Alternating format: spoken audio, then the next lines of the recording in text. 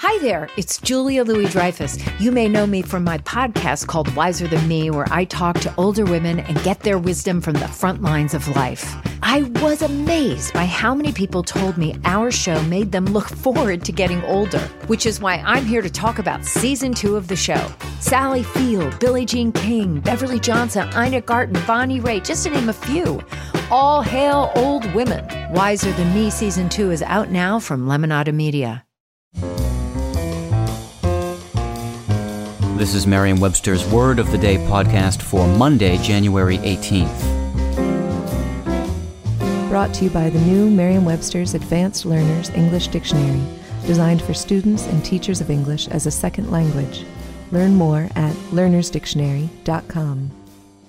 The word of the day for January 18th is noetic, spelled Noetic.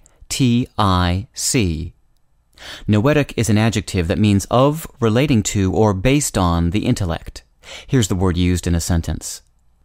Among the events sponsored by the neighborhood bar were monthly quiz nights, which Jean enjoyed attending because they satisfied her thirst for noetic stimulation.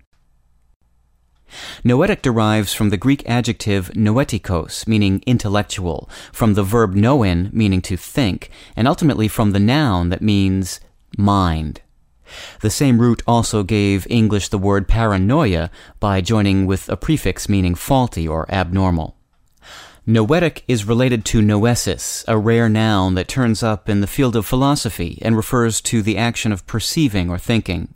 The most notable use of noetic might be in the name of the Institute of Noetic Sciences, a research organization based in California that is devoted to studies of consciousness and the mind.